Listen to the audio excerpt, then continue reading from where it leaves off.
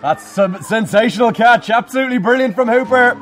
Was hit back firmly by Mayalo. Hammered down the ground, it could fly all the way for a maximum. It's gonna soar into the sky. That's the 6 they needed. That's 50 for Bush. What a knock that is from him. Outstanding striking, and that 6 brings Guernsey back into the game. Could be a catch. What a catch! One-handed grab, and that's Josh Butler, the captain. Oh my days, we have been treated to some catches in this tournament. Welcome to Guernsey Cricket's podcast. I'm Ben Fairbrush, Cricket Development Manager. On this podcast, we're going to be chatting to players old and new, coaches, administrators, and hopefully a few other cricketing keen beans along the way. In today's pod, we catch up with Sussex batsman Harry Finch. Finchy, thanks very much for joining us on the pod. Nice Tash. Yeah, it's coming on. So how's lockdown been in Sussex? Yeah, no, it's going okay. It's obviously only allowed an hour outside each day, so just basically trying to get a few Zoom gym sessions in on a Monday, Wednesday, and Friday, and then put your running in and around that. It's not a huge amount you can do at the moment. Just trying to stay on top of it and stay fit. I guess it is a great opportunity to try and make a move on your fitness if you look after what you're eating and stay away from snacking, which is easier said than done. Yeah, just trying to stay fit and healthy, really. Lots of running at the moment and as much gym stuff as we can get done. Yeah, I think you've hit the nail on the head. There's plenty of food in the cupboard and plenty of snacks that I shouldn't be touching, but I keep looking at and wanting to touch. I've had to invest in a few locks to put on cupboards and stuff. But yeah, no, obviously I think you could look at it two ways, really. I think motivation levels can be quite low at times, but I think it's actually a great opportunity, especially for a lot of guys to sort of make a move with their fitness and actually there's no excuse to be injured when you come back to playing, I guess. But yeah, it is hard to stop snacking. If we go back to the start, sort of where cricket all started, surely for you it must have been your dad sort of peppering you in the garden with cricket balls. Yeah, they were actually hockey balls. He liked to raise me up tougher. First memories of cricket for me would be back garden with my dad and my brother, and me and Eddie, who's my younger brother. We used to bat without pads on, and he used to steam in up the hill with a hockey ball, and he used to say, "Use your bat, not your pad." And it's quite ironic now because I'm a massive LBW candidate, but that's what he used to do. Obviously, just the classic garden rules. If you hit it over the fence at 6 and out, go get your ball. Hedge is always out. But yeah, no, they're my main early memories, just playing with my dad and my brother in the garden. So after that, was it straight into club cricket with Hastings? Yeah, Hastings. So yeah, I probably started playing at Hastings when I was 8 probably, and just went to Colts every Friday. My uncle ran the Colts, so I've got 4 cousins actually on my dad's side. 2 of them are lads, and they're both around my age, so I used to play with them all the time. Played age group with Hastings with them probably through from 10 till 16. I was fortunate enough to play for Sussex when I was 9 when I got in the under-10s. And then my basic childhood was playing club cricket for Hastings in various sort of festivals and national cups, and then would play for Sussex in the summer as well. Was a bit of a short fat lad and used to try and give it a bit of a slog. Like a chip off the old block then. So is the Sussex system same as it is now in terms of training various age groups on different nights actually at the county ground in Hove? It was different back then. Obviously they've brought in the pathway structure now, which you are aware of.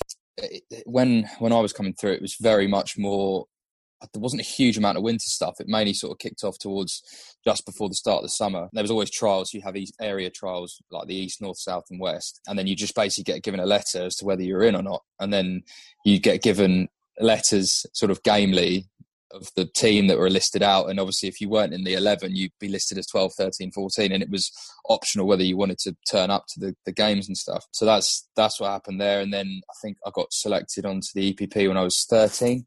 And then obviously once I got selected onto that, it became, I think it was Tuesdays and Thursdays, would train during the week. That was with Andy Cornford, Passy, who's now obviously head coach at Guernsey. So he used to take my lot then. And that's where it really started to kick off then.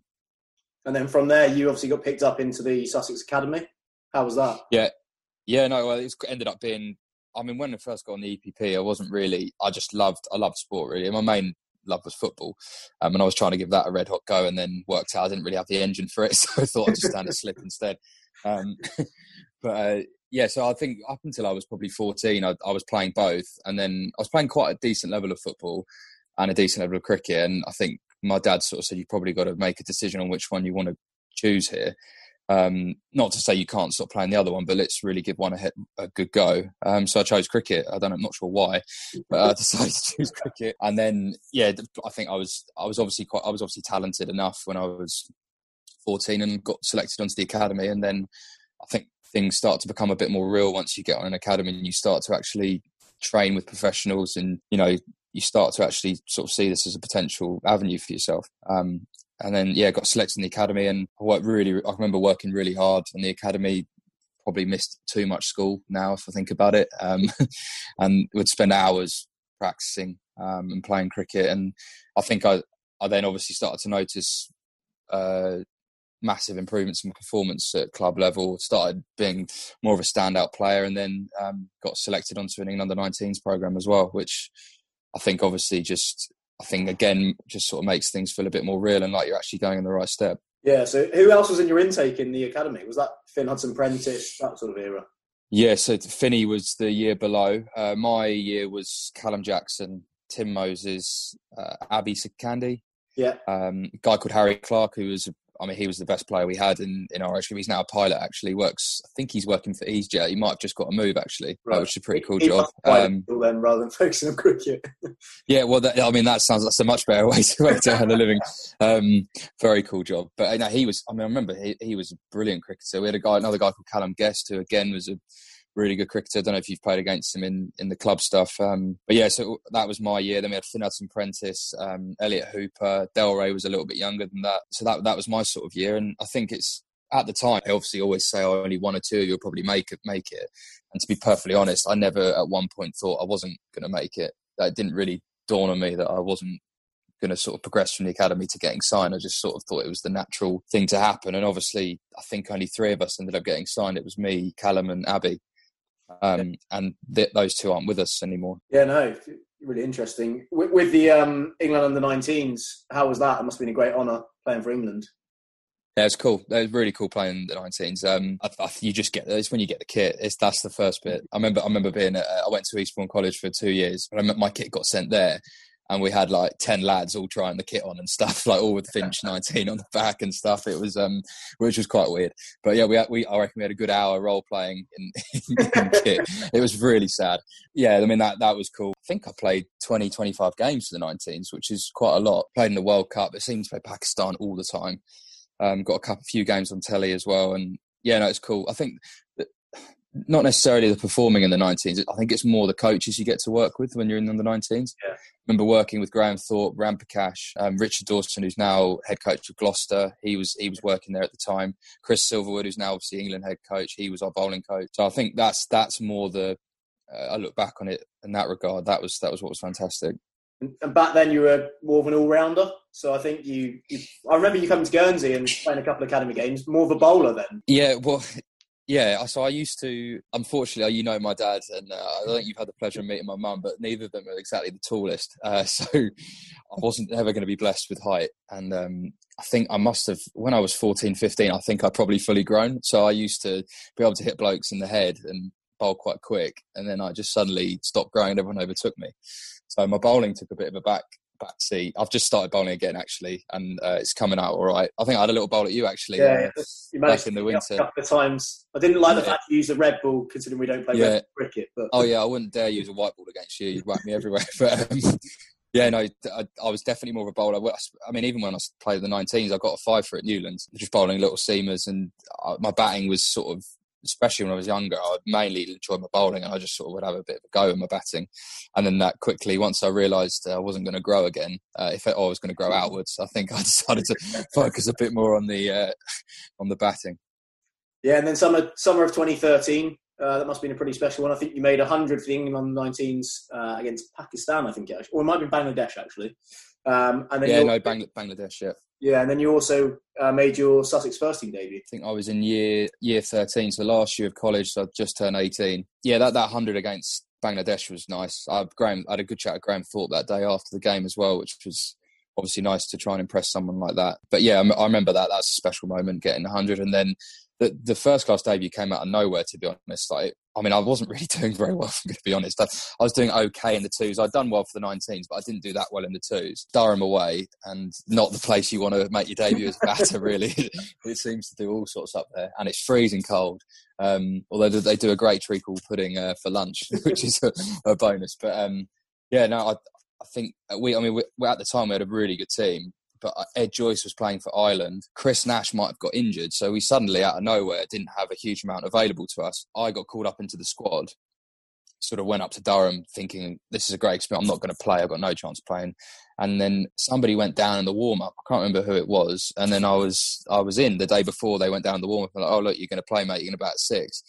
And to be honest, I mean, I had absolutely no idea what I was doing. I actually, funnily, went back and we've got this website that we're able to track our footage on and see loads of games. And I did scroll all the way back just to see what I looked like back in 2013. I faced 100 balls in the whole innings for about 20, 25 runs out of both innings.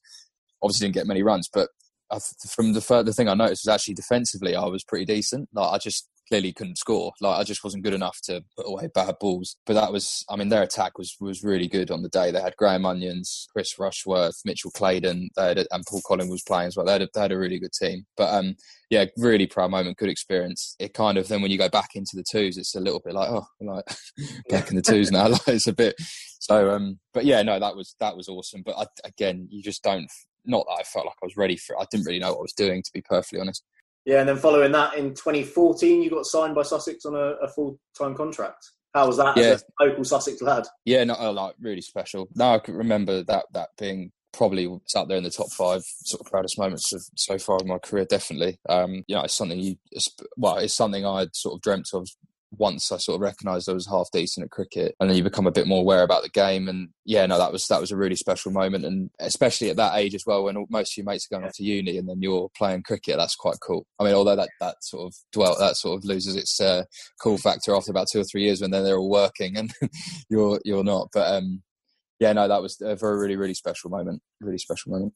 Yeah, and then to follow that up, you got 92 not out off 58 balls against Glamorgan in the Royal One Day Cup. That must have been pretty special. You might correct me, but more of a 4-day player than a 1-day player? Why do you think that is? Do you know, I'm not really sure. Perfect. It is a funny one. I don't think I've shown actually how good I can be in white ball because I've played, I mean, even last year I played an innings similar to that. I think it's just a case of possibly a confidence thing and maybe just maybe it's taken me a bit longer to work out my white ball game. But I'm capable of playing innings like that, and I used to do it all the time when I was younger. But going back to that particular game, I think that might have been my list day debut. I think so. That was a nice way to kick it off. And for memories of that innings, I was down to about 6. We had gotten off to a flyer. I think Righty and Craig Kachopa were putting on loads. And the game, it was a dead rubber. I think we were out the comp and so with Glamorgan. And Ed Joyce came to me and said, "Mate, go on, you go in at 4. I'll push down to 6. Let's give you a go." So it was a bit off the side to quickly go get my pads on, and then literally while I was putting my pads on, they lost the wicket, so I had to get out there. And I remember I was probably 10 off about 20 balls, and again, sort of just feeling like I'm not really good enough for this. Like I'm chewing balls up here, right? He's on 90 off 40 balls or something. Like what am I doing? And almost got to that point where it was the effort point where I was like, do you know what? I'm just going to have a go here.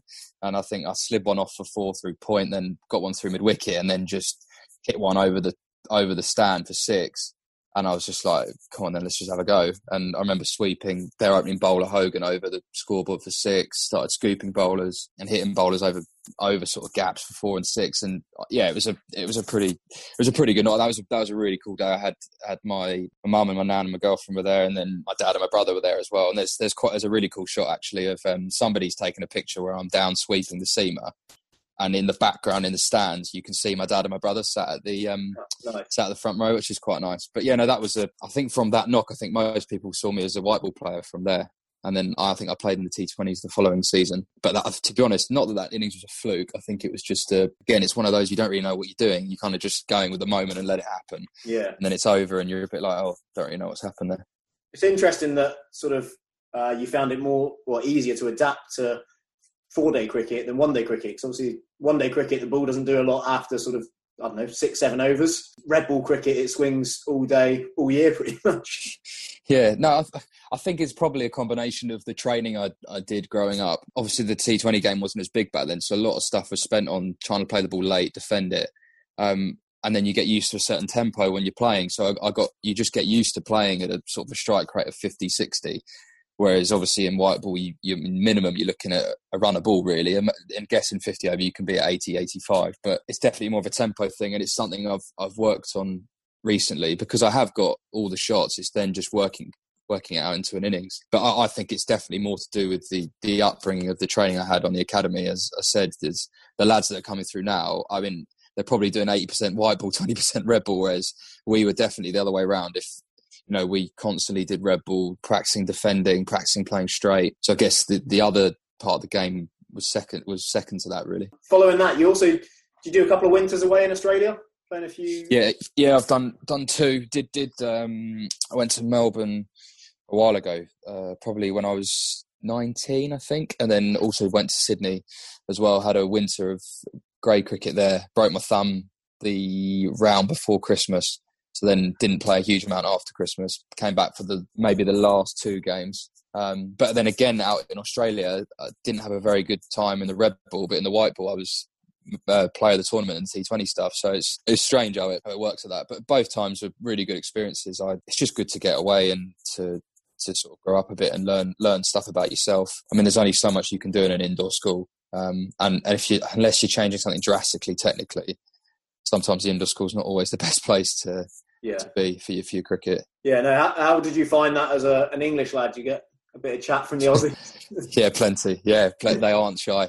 They certainly aren't shy. It's it's when you take guard. They haven't got a clue until you take guard. As soon as you ask for middle, they're like, "Oh, here's the pom." Like they're all over you. And when I went to Sydney, I went out there with Phil Salt as well. So me and Salt, we were both playing for the same team, which helped as well because it's a much better experience when you're there with somebody else. You're not as bored. And you can train together. But definitely, I remember our first net session, me and Salty, and I reckon we just got off the plane, so it was the next day. We are jet lagged as anything, and it's our first net session. These nets have got no sight screens at the back whatsoever, so it's just getting dark, and we're just about to walk into the nets, and the head coach calls us in. He's like, "You're right, lads, right? I want to introduce you to Salty and Finchy, the imports this season," and then it's like, let's show them how it's done in the nets. Throw us straight back into the nets. We obviously can't see a thing. We must have.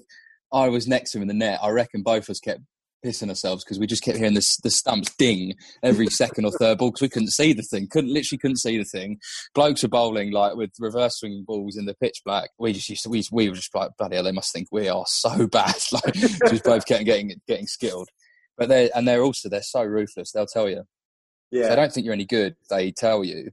And it's actually, depending on how you take it, it's good and bad because they're very black and white about, a spade is a spade. Like if you're not doing very well, you're not very good. And if you're doing well, then you're the best thing since sliced bread. But good experience because the way I think it's more the way they train as well. Of course, that training was, it's a bit ridiculous, but it does prepare you for a game at the weekend because nothing's in your favour when you're in the nets. And especially when you're hearing your stumps getting donged over every third or fourth ball. But yeah, no, it was good. It was a really good experience. I've sort of made a few other notes, but 2018 seemed to be the breakthrough year for you. You scored 540 runs, including 450s, and your maiden 100 against Middlesex. How's that feel as, again, like I said, being a local lad from Sussex, you must have dreamed about scoring 100 for Sussex. Yeah, no, that was a good year. I think I ended on just shy of 800 behind Brownie. Me and Salty ended up sort of neck and neck with each other, which was nice. Two young lads. Then obviously first 100 was really special. I've watched that innings back a lot. That was a really cool moment. There's a really nice sort of video of all the lads celebrating up on the balcony when I got it, and which I think means more because obviously I think it's nice to know that your teammates are sort of there along the ride with you. But yeah, no, special. I think before that I'd played lots of good innings. I'd already got 100 against Pakistan. I think I'd scored runs against South Africa in a 50 over game, and I'd scored runs against Australia as well. So this was before that, and I hadn't yet ticked that one off yet for the 100. So I think it was really nice to get that one off. I should have got a second one that summer as well. I probably should have got 3 or 4 actually, really thinking about it now. Yeah, no, and just on a whole, that summer was a good summer. I think I was the leading run scorer in the 50 over comp for us. Yeah, and I think you got 100 against Hampshire in that one as well, didn't you? Yeah, I got 100 against Hampshire as well. And then was in the T20 squad for the whole comp and managed to get 2 games at the back end when Wrighty was injured and did well in both of them. But then obviously, we've got a really good T20 team, so it's quite hard to get yourself into that. So, yeah, and then I played a couple of T20 games as well, did well, took a really good catch on telly, and then was in the squad for finals day. And then England were in the World Cup as well in the football. So that, all in all, that was it was a belting summer. That was a really, really good summer, actually. I mean, the main thing that stands out for me from that season is more just my approach and mindset to everything that summer. I think I was also in my last year of my contract, so I think that gives you an added sort of, I guess you call it pressure, but I saw it as an added incentive to sort of go out there and sort of show what I can do. And almost, you're in the shop window, so let's go show people what I'm about. So that helped. I guess I used that to my advantage, and I think my mindset for each game was that I'm just going to try and prove a point to people to show how good I am. Ended up working all right that summer. You mentioned you've got a pretty good T20 side there. How's it facing the likes of Joff, Timmel, CJ in the indoor school? Yeah, see, I've got no issue facing them in the middle. When it comes to nets, yeah, that's where it's a bit of an issue. I mean, I had a moment with Millsy the other year. I mean, Millsy's as quick as you're going to get. He's got the added advantage of he doesn't always know where it's going, so it doesn't always help. I stupidly tried to scoop him one time in the nets, and he's followed me wide, and he's beamed me at my head, and how it's missed me, I've got no idea. And then from then on, I was like, you know what? I'm just going to try and survive against him, even if it is T20 practice, because it's just, you've got nothing to gain from it. But yeah, facing these guys, to be honest, I quite like facing pace, because I'm quite a short lad and I'm good off the back foot. I don't particularly mind it. It's facing Rashid Khan's the one. That's when you really test yourself. You're like, right, how good am I against spin? You go and face him. The ball's spinning both ways at about 65 mile an hour. Yeah, he's incredible. He's as good a spinner as I've seen played against, and he's just incredible to watch live. And he's a lovely, lovely guy as well. Yeah, I mean, you guys have also got the likes of George Garton, who bowls pretty slippery as well, and you also had Stu Whittingham as well. He was quite sharp. Also, didn't know where it was going half the time. Yeah, Stu's a really good mate of mine. Stewie could bowl. Stewie's also bowled some of the quickest spells I've seen as well, and George has as well. George is, I mean, we're very oddly blessed with a lot of fast bowlers at the moment. Yeah. We've got another lad coming through at the moment called Henry Crocombe, young lad on the academy who came out on tour with us to Cape Town, and he's gone from being a 75 mile an hour bowler last year to bowling early 80s, pushing mid 80s now. So, which is really exciting for us as a team coming through. Obviously, without putting too much pressure on the young lad, but he's really exciting. So yeah, we just must be something down here. Yeah, 2019, a little bit more of a struggle in terms of the year for you. Any reason for that, or was it sort of relaxed a little, maybe signing a new contract and possibly? I'd possibly maybe relaxed a little bit. Maybe didn't have. Maybe I think I obviously talking about the previous year. I think there was a lot of motivation around getting that new contract and trying to prove a point. And then last year, I think the main thing that stands out for me last year, just when I wasn't doing as well, would tinker a lot and just didn't have a consistent mindset towards each game. I mean, I learned a lot more last year than I did the year before. I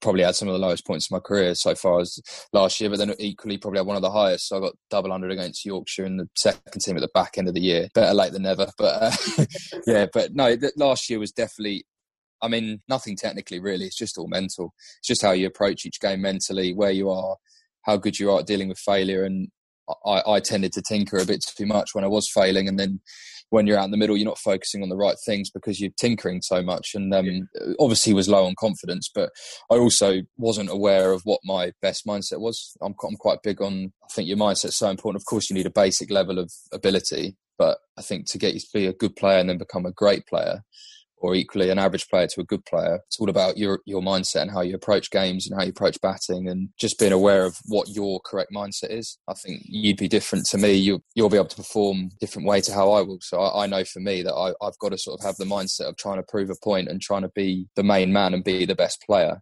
because that's how I've always done it. When I've played, when I was younger and played, I wasn't trying to prove a point, but I was always the best player. So I would take that responsibility on. And potentially last year, probably didn't see myself as being one of the best players. Probably saw myself as being one of the worst players at times, probably. And probably at times was like, what am I doing in this team? And that's not really the way to go about it. And probably lost that, right, I'm trying to prove a point because I got myself into the team. And then it's like, right, what do I do next? Yeah. And then now, obviously, our old coach, Ash Wright, big lad's back in Sussex. Yeah. I know you've been working really hard over the winter with him. How's it having him back involved? Yeah, no, he's awesome. Ash is brilliant. I went to Bordeaux with Ash. He came for my dad's 50th and we ended up rooming together. We had a really nice time there. He's a great man. He's a really, really funny man. But I haven't met a man who's more different away from his coaching and himself as a person. He's obviously, you know him quite well. He's quite a laid back, really chilled guy when it comes to himself as a person. He gets into coaching and something clicks and he's on it. And he's focused and he's sharp and you're in and out, 40 minutes done, right? And you get stuff done. And I made massive moves this winter. It's a shame the season's not going ahead actually, because I was really looking forward to getting going. Felt in a really good space, and a lot of that's down to him. I started hitting with him in November, so I probably got 6 or 7 sessions done with him before Christmas. While most other people weren't doing a huge amount, and then after Christmas, continue working with him, and he just makes things seem really simple, and he gives you a foundation of your technique to sort of fall back on each time, so you know what you're looking for. And also, he's very relatable. Like, he knows what you're going through because he's been there and he's done it, and he's just a really good guy. But I really enjoyed working with him. He pumps your tyres up, he makes you feel really good, as I'm sure he made you guys feel really good. And he's also not shy of a beer, which he won't be afraid to admit. Bowled him! Beautiful bit of bowling from William Peatfield. The stump comes crashing out the ground, and that's a big wicket here in Guernsey versus Denmark at the KG5. That's the first wicket. Le Tissier is the one who strikes. He gives it a big celebration. He writes it up in a book. He notes it down and sends him off. You can add Manpreet Singh to that list. That's the breakthrough Le Tissier needed. That's the breakthrough Guernsey needed. And that's the breakthrough that Mark Ladder to my left wants. A big smile on his face. And a wonderful shot there.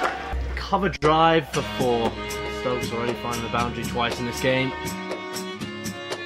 So yeah, you've been a busy man this winter. You're also doing your level 3 coaching badge. Is that something you're looking to get into after cricket? You mentioned one of the academy lads being a decent bowler. Is that sort of something you're trying to help the younger guys in the club come through? Yeah, I mean, I think just full stop, I like working with people. I enjoy being around people. I think I love doing the level 3 course. I haven't had as much fun on that course. I mean, we had a great time on that. I was lucky to have some good lads on there as well. But I learned a lot, and it's just interesting to see how other people operate, and definitely something I'd consider doing after playing. Yeah, I think obviously I love the game. I haven't necessarily, I think probably in the last 2-3 years, my thinking about coaching has probably started, and it's good to have something in the bank to sort of know that after you finish playing, I can move on to something quite easily. But yeah, I have really enjoyed it, and it's the course especially was brilliant because you just get an idea of, you might see something in a certain player, but you might see something else, and then you can actually feed off each other. And there's never the one right way. But yeah, I'd love to. I like being involved in a team environment, so I definitely would consider coaching as something for after cricket for sure.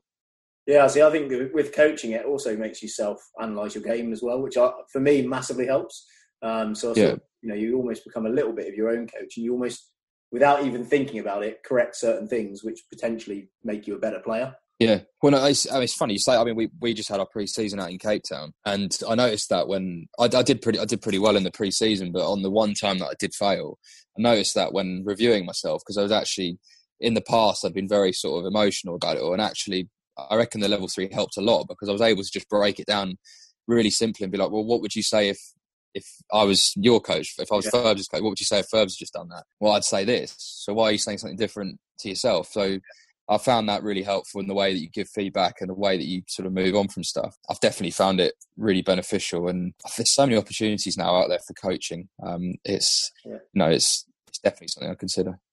Yeah, no, definitely. Just a few little questions before we move sort of towards your greatest team you've played with and against. Who's your roomie on tour when you look up to the likes of Durham? My roomie on the tour to Cape Town this year was Danny Briggs. So it's a bit hit and miss. Sometimes you get put alphabetically, but if I had a choice, it would be probably Danny Briggs or someone like Will Beer. I think we get on pretty well. I've run with Delray a lot as well, and he tends to be on FaceTime a lot of the time. We'll have his headphones in, so he's not a huge amount of fun. And he's just chills. He just loves sleeping. So someone like Briggsy or Biro, and we just talk about sport all night, watch a bit of telly and stuff. You want someone who doesn't snore as well. So you try and stay away from people like that. I would never room with Big Lad. Wouldn't room with Big Lad. Your funniest cricketing story? Well, for people who haven't seen, you can go and see it on the County Champ. There's, I think you know it, the one with Hainsey where Hainsey's running into bowl and he nips one back. It hits this bloke. It's got to be out. I've seen it back again. It's got to be out. It's not given not out as well. That's the how I mean, that more the issue is how it's not given out. But the as he's turned around to try and celebrate with his hands in the air, he's just taken a little stumble and he's not gone down straight away. He's tried to maintain it for a good couple of seconds before then hitting the deck. And then luckily the camera just gets me coming in shot and giving him a nice tap on the head as he's on the floor. But the game had to stop for a good 5 or 10 minutes there. I did have another unfortunate moment when I was playing a club game for Hastings and a ball got nicked through slip. It bounced just in front of me and tried to stop it and it had gone through. And I was a bit annoyed that it hadn't carried. I was like, how's that not carried? And I was sort of still kneeling on the floor. And while I was kneeling on the floor, the ball had gone to third man and this old guy, Mick Glazier, had picked the ball up. He's got a rocket of a left arm. And I'm kneeling down, and as he's hurling this ball, and I've just on my way up, nobody shouted heads, which was brilliant from the lads. Thanks for that. As I've turned this ball straight in the left ear, whole thing had gone up. I had to go to A&E and get stitches. But I think Hainsey's one probably just nips that because that's gone viral, and he hates that, so which helps. The best player you've played with or against? Best player I've played with. I've played with some really good players. Well, Joffrey would probably be a too obvious one, so I'm not going to go with Joffrey. Ross Taylor was pretty good. He was really good player. I probably can't look too far past Ed Joyce either. Really, he was obviously on our level 3. Yeah. And for those that hadn't seen Joycey play, I mean, he was unbelievably consistent. Such a good player. Probably one of those two. Ross Taylor was an overseas player a few years back for us, and he was a brilliant player. Favourite cricketing memory? There's two for me. There was two. One was we beat Warwickshire. It was probably my third first-class game. We beat Warwickshire a few years ago now. They had a brilliant team. They had Jonathan Trott, Ian Bell, Rankin was playing, Ricky Clark. I mean, I somehow managed to get in the team that game. I'm not sure how, but I was playing. I don't think I got many runs, but we won 9 downs. Chris Jordan hit a 6 to win. The wicket was awful. I think it was they got 180, then we got 160, then they got 170, and then we chased it down 9 down. CJ hit a 6, 9 down. He ended up 50 not out, and that was really cool. Just that moment, because it was quite a big game against Warwickshire. I think we don't really like each other. And then also, oddly, second team T20 finals. We won the second team finals, and that was when quite a young group of lads, a lot of the guys are now playing in the first team, and that was a really cool moment because you're playing with your mates, you go and win a trophy, and I think quite a few of us had a bit of a chip on our shoulder that we weren't probably at least in the squads and stuff for the first team and playing, and so we had a bit of an added sort of point to prove.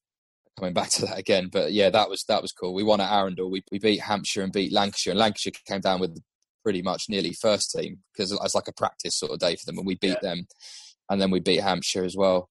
So that was a pretty special moment. And then just probably more recently, we had a game against Gloucester in a 4-day game last year. Again, it went right down to the wire, and we won in the last day. And that was a really, when you win on the 4th day of a 4-day game, that's really special because that's quite hard work. You know, you get to the 4th day last session, and to get a win like that's really cool.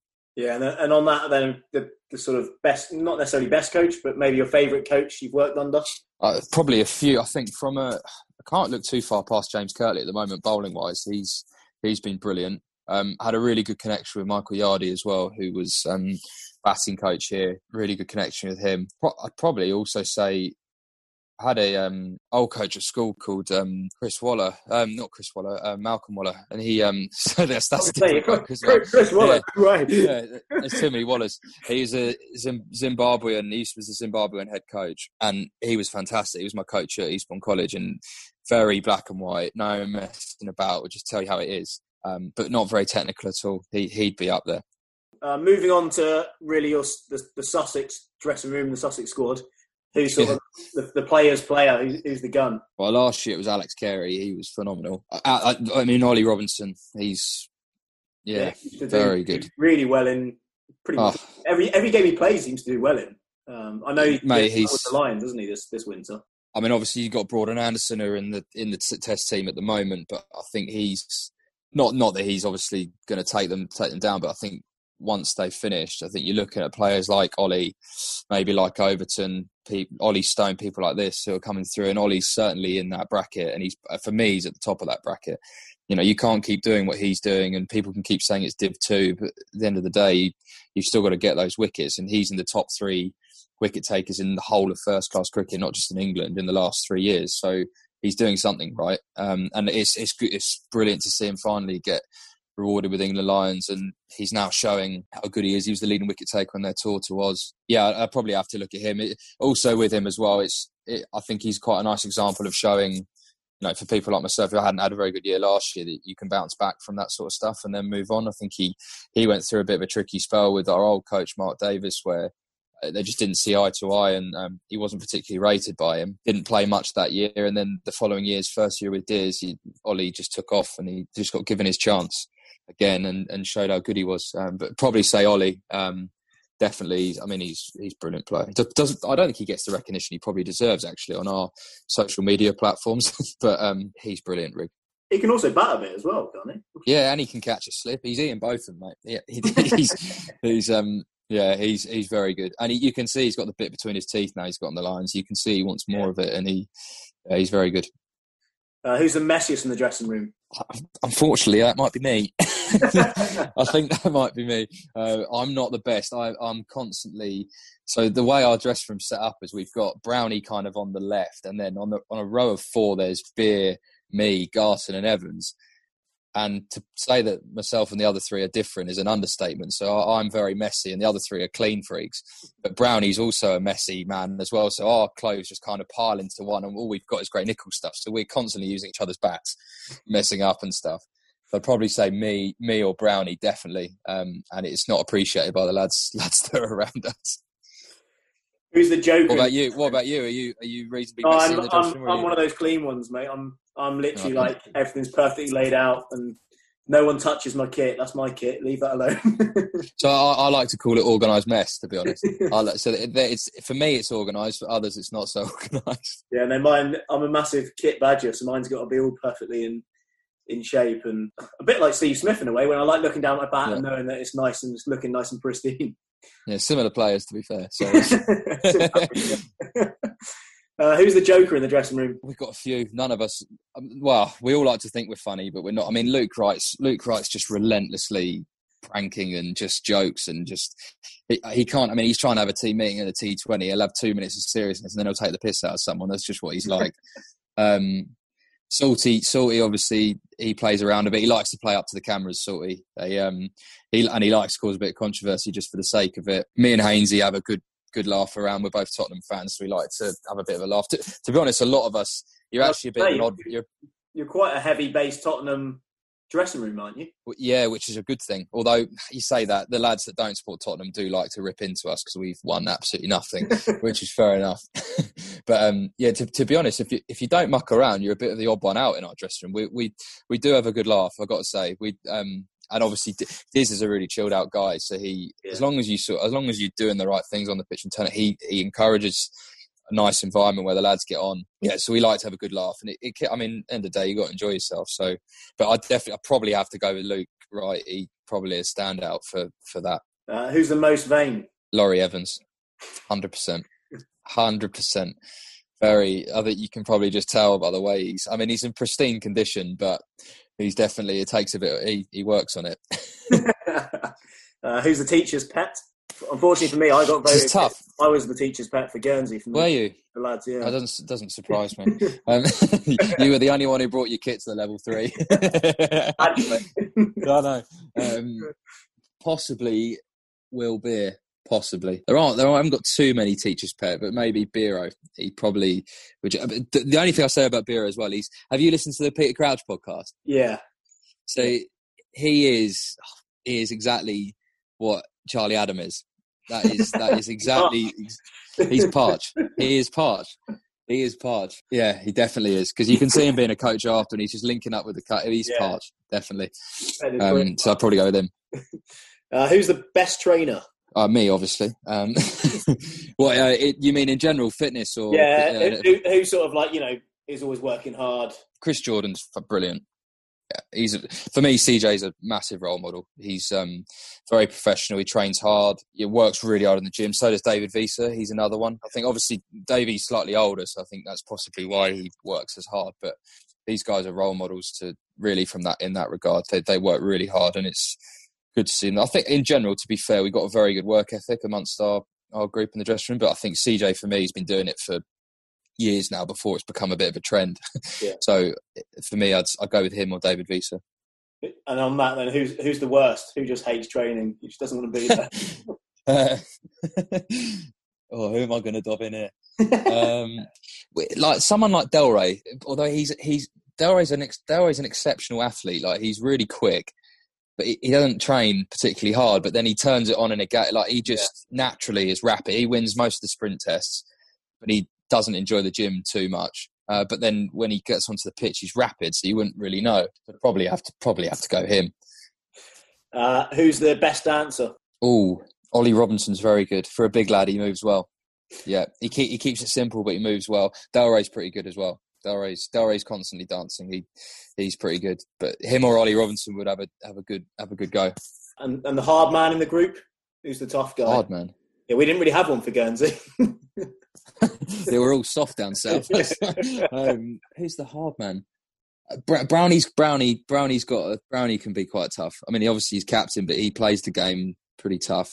He's competitive. He doesn't give a huge amount away. So probably Brownie, yeah. Mr. Grumpy? Who's the grumpy man? Brownie as well. Definitely. So there we go. We're not sure if he's grumpy or competitive. We're just not sure. Probably a mixture of both, but he's definitely grumpy. I've had the pleasure of, I'm quite a good mate with Ben, the pleasure of having a few trips with him away to Cape Town a few times. And if he doesn't get his morning coffee, he is miserable. You stay away from him until he's had his breakfast or coffee. He must be in the flower pot every morning before training then, is he? Well, I think he prefers his own coffee at home out of his espresso machine. But if you catch him before breakfast or coffee, he's miserable. Who's the biggest badger? I'm not going to say I'm a badger. I do like my cricket. Luke Wells, myself, we both like our cricket. I mean, when we're talking badger, we're talking like Marnus Labuschagne level, because nobody's like that. Different level. Different level. Probably someone like secret badger, Ollie Robinson, who you wouldn't expect, but he studies his game, he likes it. So probably anyone out of those three, myself, Wellesley or Ollie. And then finally on this little section, the greatest innings by a Sussex player that you've witnessed? My knock, obviously, against them. Greatest innings. Do you know what? I'm going to have to say Luke Wells's double 100 against Durham a few years ago now. So, and also the circumstances of it. It's quite a funny story, actually. The game before, we played South Africa in their tour match, and Wellesley had missed the start of the season because of a knee injury. And it was his first game back, and the head coach threw him in against South Africa, like Rabada steaming him down the hill. And I'm batting 3. Nashi gets out. First ball chops on, so I come out, obviously got no idea what it's doing. First ball I play a back foot punch for 4 and then get off strike the next one. I'm like, this is all right, isn't it? And Wellesley comes down to me and says, what's he doing, mate? I said if anything, it's coming back into me, so it'll just go away from you. So, and he's like, yeah, okay, cool, mate, cool. First ball, in swinging Yorker, straight on his toe, out. Like, done the complete opposite of what I told him. So he's like pissing himself, like, oh, brilliant, great start back to it. His next game is against Durham, first class game. And he played as well as I've ever seen anyone play. I think he maybe got 240 odd, and it was just from the get-go, he's just playing some unbelievable shots. He's quite a big man. He's 6'2" plus. Honestly, the only way I can describe it, it was like how Matthew Hayden used to bat. He was banging it down the ground. Anything short was going. And then it got to the end of the innings, and he was just taking the piss. He just kept hitting everyone for 6. And it was, I think that's probably the best knock I've seen. I mean, he's a brilliant player, Luke. I mean, he, again, didn't have probably the year he wanted last year, like myself, but he's a brilliant player. Just to finish off the actual pod, I've asked you to come up with your all-time greatest team you've played with or against. Do you want against or with? I'll give you both if you want. I've had a little thing. So my with 11, I've gone for an order. It's not a very structured team, but I have got an order. It was, I'm assuming we're playing a 4-day game. Even if we're not, this team will still go okay. It's Joyce, Nash, Yardy, Ross Taylor, Alex Carey, Luke Wright, Ben Brown, wicketkeeper, Rashid Khan, Joffrey Archer, Ollie Robinson and Steve McGoffin. That's my played with 11. It's a pretty reasonable seam attack. McGoffin, Robinson, Archer.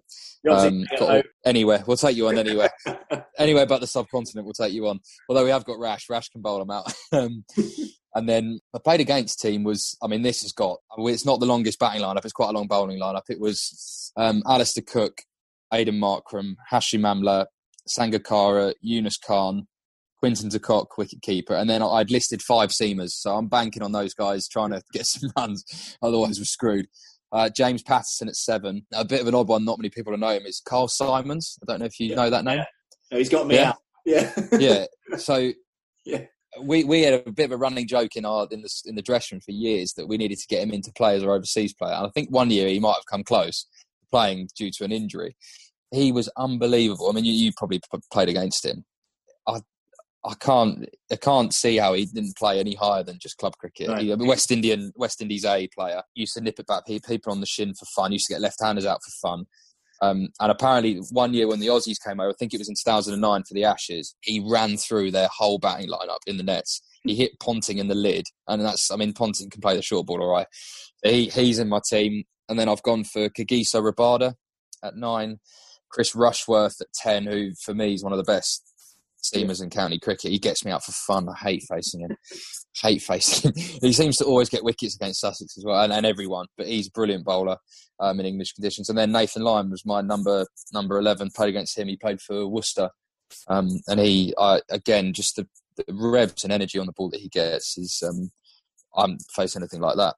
He's a brilliant bowler. He's done brilliantly. I mean, you think of how many years they sort of kept chopping and changing with spinners, and then he's come along and he is brilliant. He's one of those that you watch him on telly, and obviously he looks good, but then when you actually face him, you're like, wow, okay, I can see why. Because you watch the telly, they're like, oh, just sweep him for God's sake. And then you face him, you're like, oh, I can see why they don't sweep him now, because he just gets so much bounce. Yeah.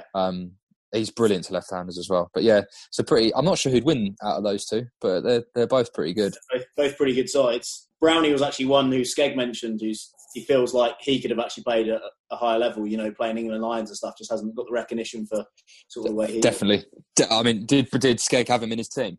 Yeah, well, he was actually I think his keeper, in the end, I think he went with someone like De Villiers because he had them as a back as well. So, I mean, that's not bad. But he had Brownie and John Simpson from Middlesex. He said those two could keep in any team. Yeah, but I mean, his numbers in the last 4 or 5 years have been outstanding. He's really unlucky. I think he's possibly the wrong side of 30, but how he hasn't got on a Lions tour, and it's tough. It's a tough call. I think he's just unlucky. I think he's one of those players that's going to be really unlucky, and he'll probably be one of the better county players to have not played for England. I mean, I think he averages nearly mid-40s now, and as a wicket-keeper and a captain as well. Brilliant player. Not again, somebody come back to it where it's not about technique. He hasn't got a great technique. Doesn't really drive down the ground, but he just finds a way. He's brilliant off the back foot. He's awkward to bowl at, and he's so competitive. I think his biggest strength is his mindset and how competitive he is and how he wants to sort of impose himself on opposition. He's a brilliant player, so underrated. And again, he's one of those. He's just unlucky, really. He's unlucky with the crop of keepers England have got coming through because they're blessed with so many. Another era he might have played. Yeah, no, definitely. No, it's been really good to catch up, though, mate. Thanks very awesome, much mate. On the pod. No worries. And, all the best when you get back outside. Thanks, mate. Cheers. Cheers, mate. Thank you for listening to the Guernsey Cricket Podcast. Remember to hit the subscribe button and stay safe.